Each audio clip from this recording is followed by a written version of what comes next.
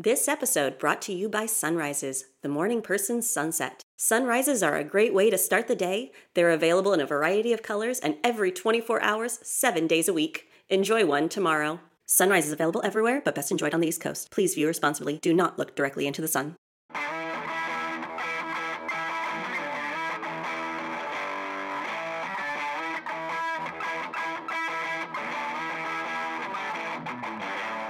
Hello and welcome to Elijah Saves the Universe, the show where we waste time talking about random things while trying to determine if the universe is a simulation run by some guy in a basement. I'm Adam. And I'm Eve. And today's topic is Christmas movies, but not the Christmas movies you know. Eve is going to tell you a little bit about Christmas movies in general, I think, because you're a big fan, aren't you? I watch a lot of like the Hallmark and the ones made by Harlequin and Lifetime. Yeah, I watch a lot of those Christmas movies. And I can't particularly say as to why I watch them, because I know they're bad. I see it. It's all very obvious and cringy. And yet when I'm at home and I'm like, hey, Merry Christmas, I'm going to put that one on.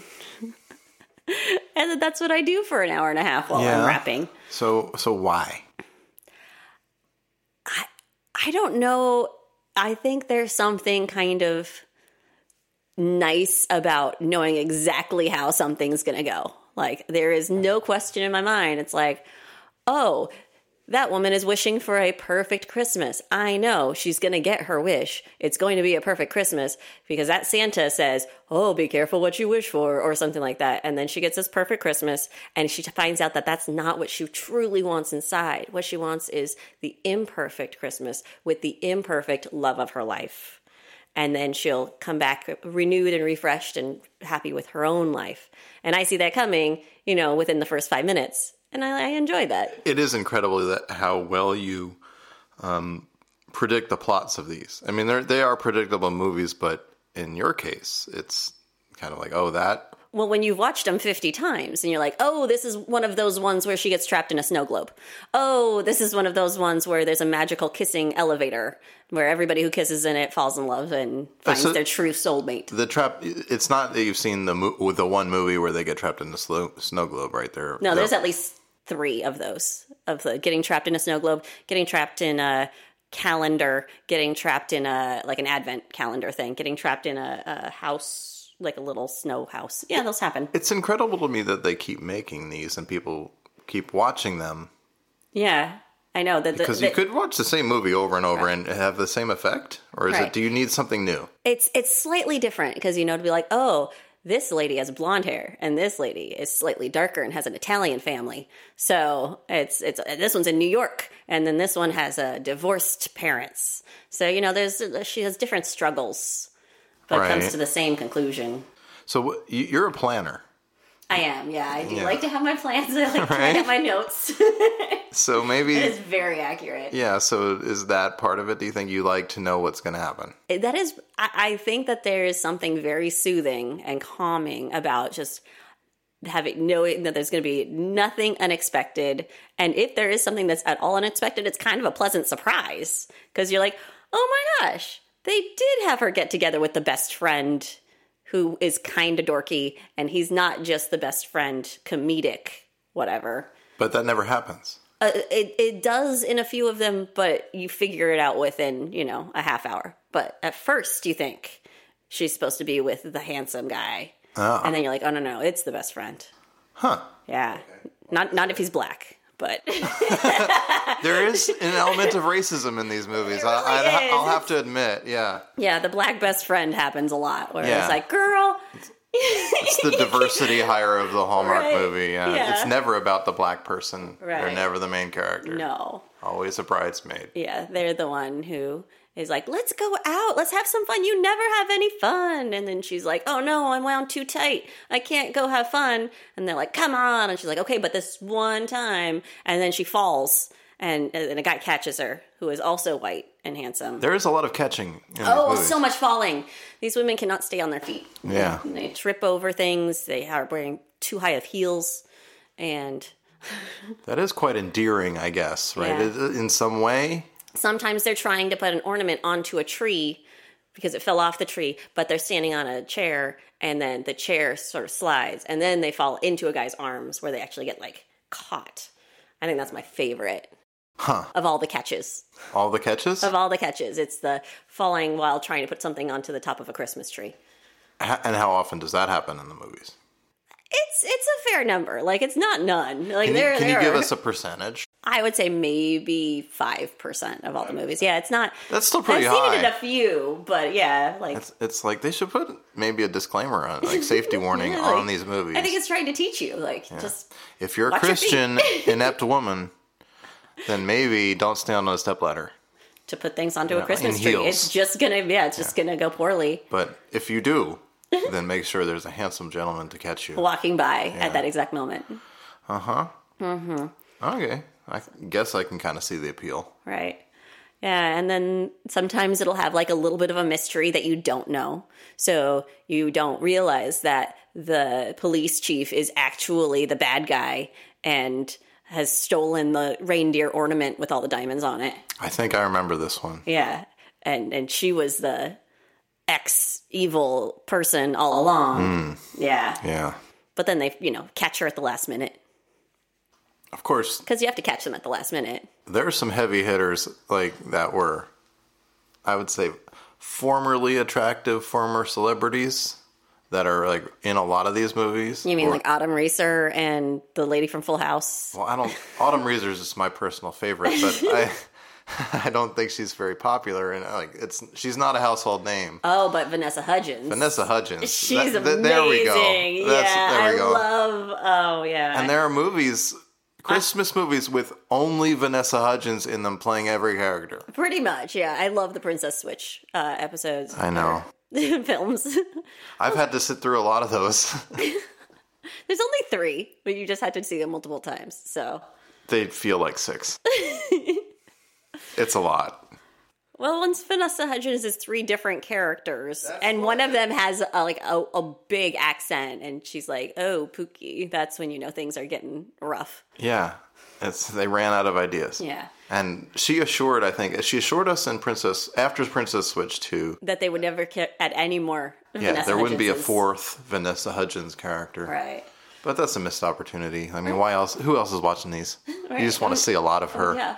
Well, and I think it really shows her versatility. It's like you can have Boston Vanessa Hudgens, who just has an American-ish accent, and then you can have a slightly fake British accent Vanessa Hudgens. Yeah. And then you can have a slightly Cockney-ish Vanessa Hudgens, who all live in a magical kingdom named like Moldovia or something. It puts her in that actress rarefied air with, like Sally Field and, who can, do like Sybil with 15 personalities. You can do it all, really. Whoa. All right there at once. Yeah. Why not? What a chameleon.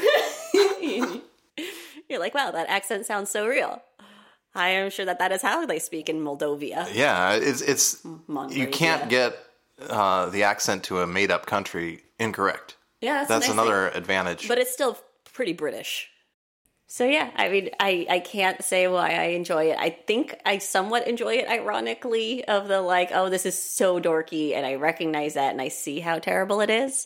But I don't know if I'm enjoying them ironically or not at this point, because I think I've watched too many of them for it to be an exercise in irony. So my daughter explains her generation's humor this way. It's very ironic, to the point where they don't know if they're being ironic or not. It's just funny. it's so many layers deep of irony that and it's just funny. We don't know if it's like, are you saying that seriously or not? And I genuinely don't know. It's just funny.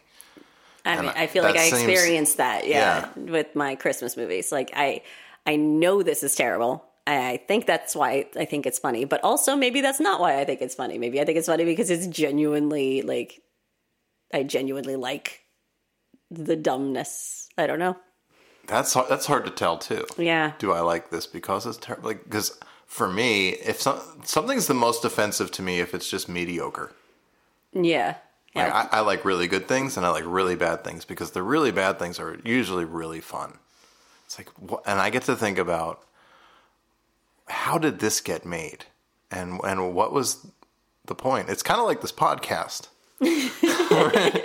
How did this get Yeah, how did it get made? Like, who would be stupid enough to do this and think it's good? And we are those people Yeah. right now. But for Christmas movies, I feel like that whole spectrum gets shifted. So if there's one that's mediocre, it's actually kind of a standout. And you're like, ooh, this mediocre one is pretty nice. And so I kind of like, I perk up when it's mediocre. I feel like mediocre is kind of the upper level of... Yes. Yeah. And Like, so like that's- when you watch a mediocre Christmas movie, you're like, wow, this is pretty good. This is not terrible. And then there's a lot of like bad that's just not super pleasant. And then there's the layer where it's so bad that it's really fun. All right. So we watched one last year with Lindsay Lohan. Oh yeah, Falling for Christmas. It was Falling for for Christmas. Christmas. She was skiing and she had amnesia. And I still don't know what to think about that particular movie. I don't know if it was so bad that it was good or it was just... I felt like it fell into the middle bad spectrum, not in the mediocre so it's good, and not in the truly awful. It so was, because it was kind of high budget. Like, it was competently filmed, maybe? Yeah. Oh, yeah. It wasn't, but it was very typical Christmas movie fare. Yeah. So it's like, I'll put it on the background, but I'm not going to be able to sit there and like stare at it. But I'm not going to turn it off. Yeah. There are a few I've had to actually stop watching. Oh, well, tell us about those. So why were these so bad? Why were they so, let's say not good or bad, but why were they offensive to you? Yeah. The biggest thing is where it's just so illogical for the character or person to do a thing that I can't even like pretend that this is a real human being. So like the recent one that I had to turn off, the guy is an actor and he's pretending to be the girl's boyfriend because the girl was going to bring her boyfriend for Christmas, but then he broke up with her last minute. So she brought an actor with her to pretend to be her boyfriend because she had to have a boyfriend. But he was Jewish, so he doesn't know anything about Christmas. But he is inept not in a like, oh, I'm Jewish, I don't know kind of way. He's inept in a, I've never been a human before. How do I do this kind of a way? So like they're sitting around being like, oh, we're going to decorate the tree as a family tonight. And then he sees the ornaments and is like, I should just decorate the tree right now. Because that's what you do if you're Jewish. When somebody says, hey, let's do this as a family, you're like, fuck you, mom and dad. We're Jewish. It alone. Yeah. And then he's like, that's how it works. And then when they all walk in all devastated, he's like, I thought I'd get a head start on it. And I'm like, that's not endearing. That's just dumb. Yeah. Like, that's just really not understanding human beings. It would have been fun if they had used a little bit of more of the Jewishness thing. Like if you decorated the tree like a menorah. I mean, that would be cool. Yeah. Yeah. And it was just hybridize the holiday a bit. Like all of, I feel like we do that. We're kind of secular. Yeah, I would say We're so. not religious in any way. No. Other than believing. The whole Elijah simulation thing. Of course. But that. So the other religions besides Elijahism just don't make a whole lot of sense to me. So yeah, it's always fun to participate in like we went to the Jewish... Oh yeah, we went to the menorah lighting ceremony. Menorah lighting. And that was awesome. And really I love all cool. those. I have a menorah. I feel don't know how to do a menorah, but I little have bad about that sometimes. It's like, okay, I'm not really supposed to be here. I don't believe it. They specifically are like, no, please come. We know you don't care. Have a donut. It's amazing. The Jewish people in particular, they just really like the turnout, I think. Yeah. And sharing their things. Yeah. I don't think, of all the religions, I think the Jewish people don't take it very seriously for the most part. Yeah. The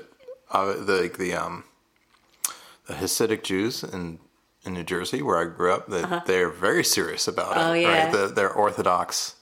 It's like, yeah, that's super serious. Yeah, but I don't feel like they have that same, like, oh, you're going to hell if you don't do this right, like, judgment that you feel. No, not like, and I'm not even sure they believe in an afterlife. At least they don't teach it or, preach the hellfire thing. So, yeah, different versions of afterlife are kind of interesting. Like, there's the Muslim one that the only one that I know about from an ignorant point of view. It's the 72 virgins. That sounds appealing, but I don't think I'd want to kill people to do that. And then there's the Mormon planet thing. That's not real. Okay. That's kind of an embellishment of what they actually believe. Okay. Yeah, so... I don't profess to know a lot about any religions. Yeah, most of what I know about religion comes from South Park. Or my brush with Catholicism in high school. Yeah. I went to a Catholic high school. And that was about it for me. That was enough. When you don't grow up with something and you're exposed to it as a teenager, especially, that doesn't make sense at all. Yeah. I was never raised religious, and then my mom married an ex-pastor, and so we. Let's dive into this a little. Tell us how this was. Well, that was an interesting an adjustment. And how old were you at that time? When they got married, I was 16. Okay, so he'd been around for a couple of years or whatever, and we'd had some brushes with the religion. Yeah, but you're on your way out. Yeah. No, I didn't go to the church stuff, but we did a little bit when I was younger because they were dating for a while, and so 14-year-old me went to church for a bit. Yeah. And I was just I'm a very easygoing person, so I'm okay, we're doing this now. This is fine. I don't need to argue. But also I'm this is a weird concept. And I tried to read the Bible, and then I was just I skimmed through it, and I skipped through. I had a abridged one or whatever, and then I got to some of the really sexy, racy stuff. What? You know what I'm talking about? With There's nothing sexy the deer, in the Bible. The woman with the ample bosoms or something. I don't know. There's some stuff in there that where? I don't know. That's Psalms or something. Psalms? Not Psalms. Aren't there poems? What's the racy parts? I'm going to Google this real quick. Hold on. Okay, you Google this. I don't think they're racy parts. I think they just say, I know you. Racy part in the Bible. Racy parts of the Bible. There's Leviticus that has all the rules of things. If you're on your period, you must sacrifice a dove at the temple, which nobody does anymore. It's kind of a shame. I haven't sacrificed anything at any temples. Maybe that's why, Yeah. I think that might help cramps. But why aren't we doing that? I don't know. I just have daughters, and I just know they have bed cramps, and they've never sacrificed doves. So correlation, who knows? Okay, I don't know where Song of Solomon. Song of Solomon is racy. Is it? Yeah. Well, why don't you give us an example? Okay, hold on. Thy two breasts are like two young roes that are twins, which feed among the lilies. It's like deer, I think. What, like reindeer? Yeah, like regular deer. They're like what is animals. Like that? Someone's breasts are like breasts. deer? Yeah, thy breasts are like two young roes that are twins, which feed among the lilies. I am a wall, and my breasts like towers. Then was I in his eyes as one that found favor. Okay, I'm getting a little turned on. Right, I know. It's a little racy. But I don't know. So the one that I read that was very Englishized had Anglicized. Yeah, that one. That would be the right phrase. I don't think we've discussed this much, but Eve was an Angle teacher.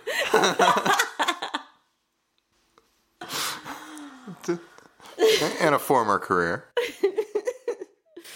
It's sometimes there's a lot of options. Yeah. You can go you can many just make ways. up your own, even too. It's great. The world is your oyster. Yeah. And anyways, I got to that part and I was like, that is kind of sexy. Is that okay to have in the Bible? And then I just got confused and I walked away. So was this in church? No, this was me being at home being like, maybe I should try to read the Bible. I like books. Oh, reading it And I was alone at night. Oh, yes. Song of Solomon. I didn't get any further than that. It was a good night. Why is our Bible stuck together, son? I told you. Use your own Bible. Oh, man. Yeah, so we started out with wholesome Hallmark movies, and we're ending up with sticky Bibles. This is probably a good place to end it. What do you think, Eve? I think we said what we need to say about both of those topics and so much more. I know, but it's just so hard to say goodbye. It is. But we've had a lovely day, and good luck to those of you out there also watching for Elijah. Haven't heard anything yet. No. But we'll keep our ears open. Yeah, you can contact us on social media or email or text or AIM.